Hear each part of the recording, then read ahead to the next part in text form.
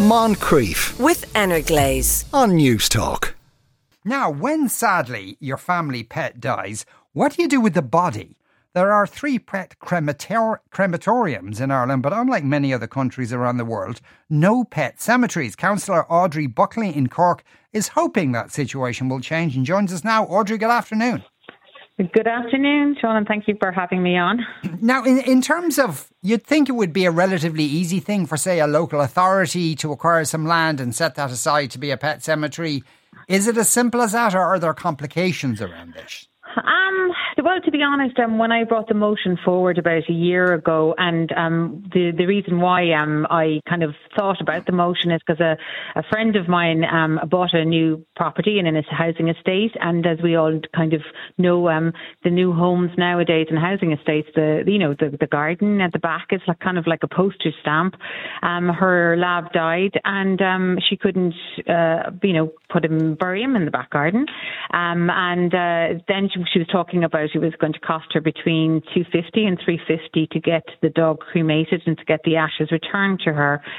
And then she was saying that in about 4 years' time she had to sell the property. So it was all these different things. And I thought, you know what, I've travelled a bit, and I've been to pet cemeteries, and they're just an amazing space for people.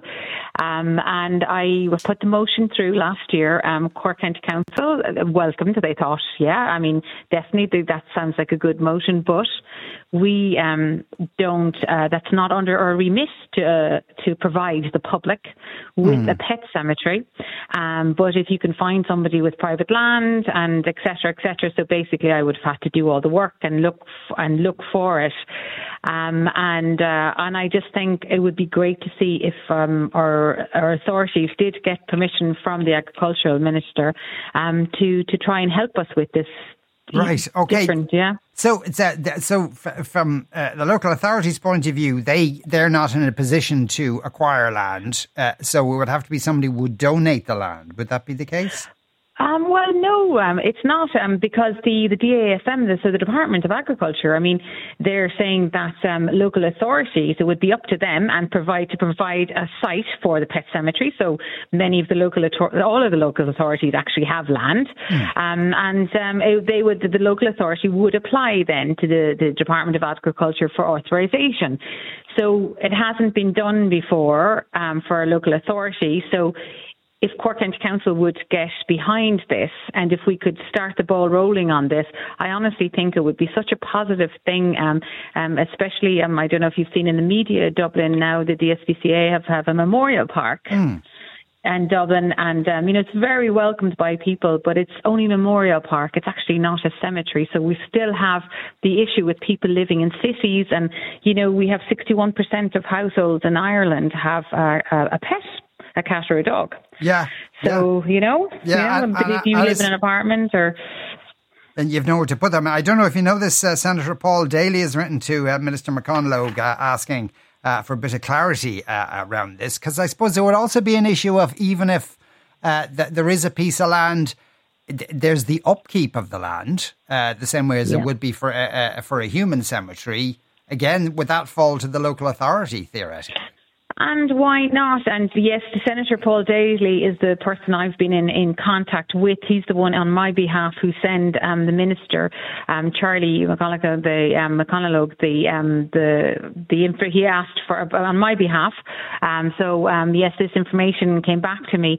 But no, I honestly think a pet cemetery would be a place where, a child or whatever can go there and, have a space and put a little statue, sculpture, whatever you want to say, to their pet and go visit it and make it a park, like a memorial park, but your pet actually would be buried there.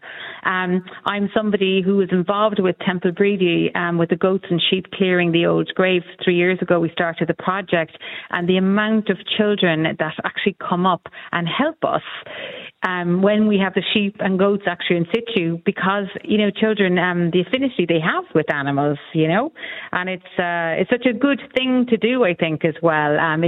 We need these positive things in place for people as well, I think. So yeah. So, but from Cork County Council's point of view, they're kind of waiting for the minister to come back and provide some clarity. And also I think they're kind of saying, look, if you have somebody who's interested in doing this and doing it as a private entity, we will look at it and we will look at the land and we'll check the boxes to see if this is a good location for one, and we will help, look at the planning and help with it. But whoever does it, whether it's a private entity or a council, they would have to get a permission from the Department of Agriculture, because, we can't be going into water sources, etc. But I honestly think there wouldn't be any major stumbling blocks here. What this needs is somebody to go behind it, to row behind it and push it. Right. Audrey, best of luck with that, and thanks very much for talking with us today. That was Councillor Audrey Buckley there in Cork. Moncrief, weekdays at 2 p.m. with Energlaze on News Talk.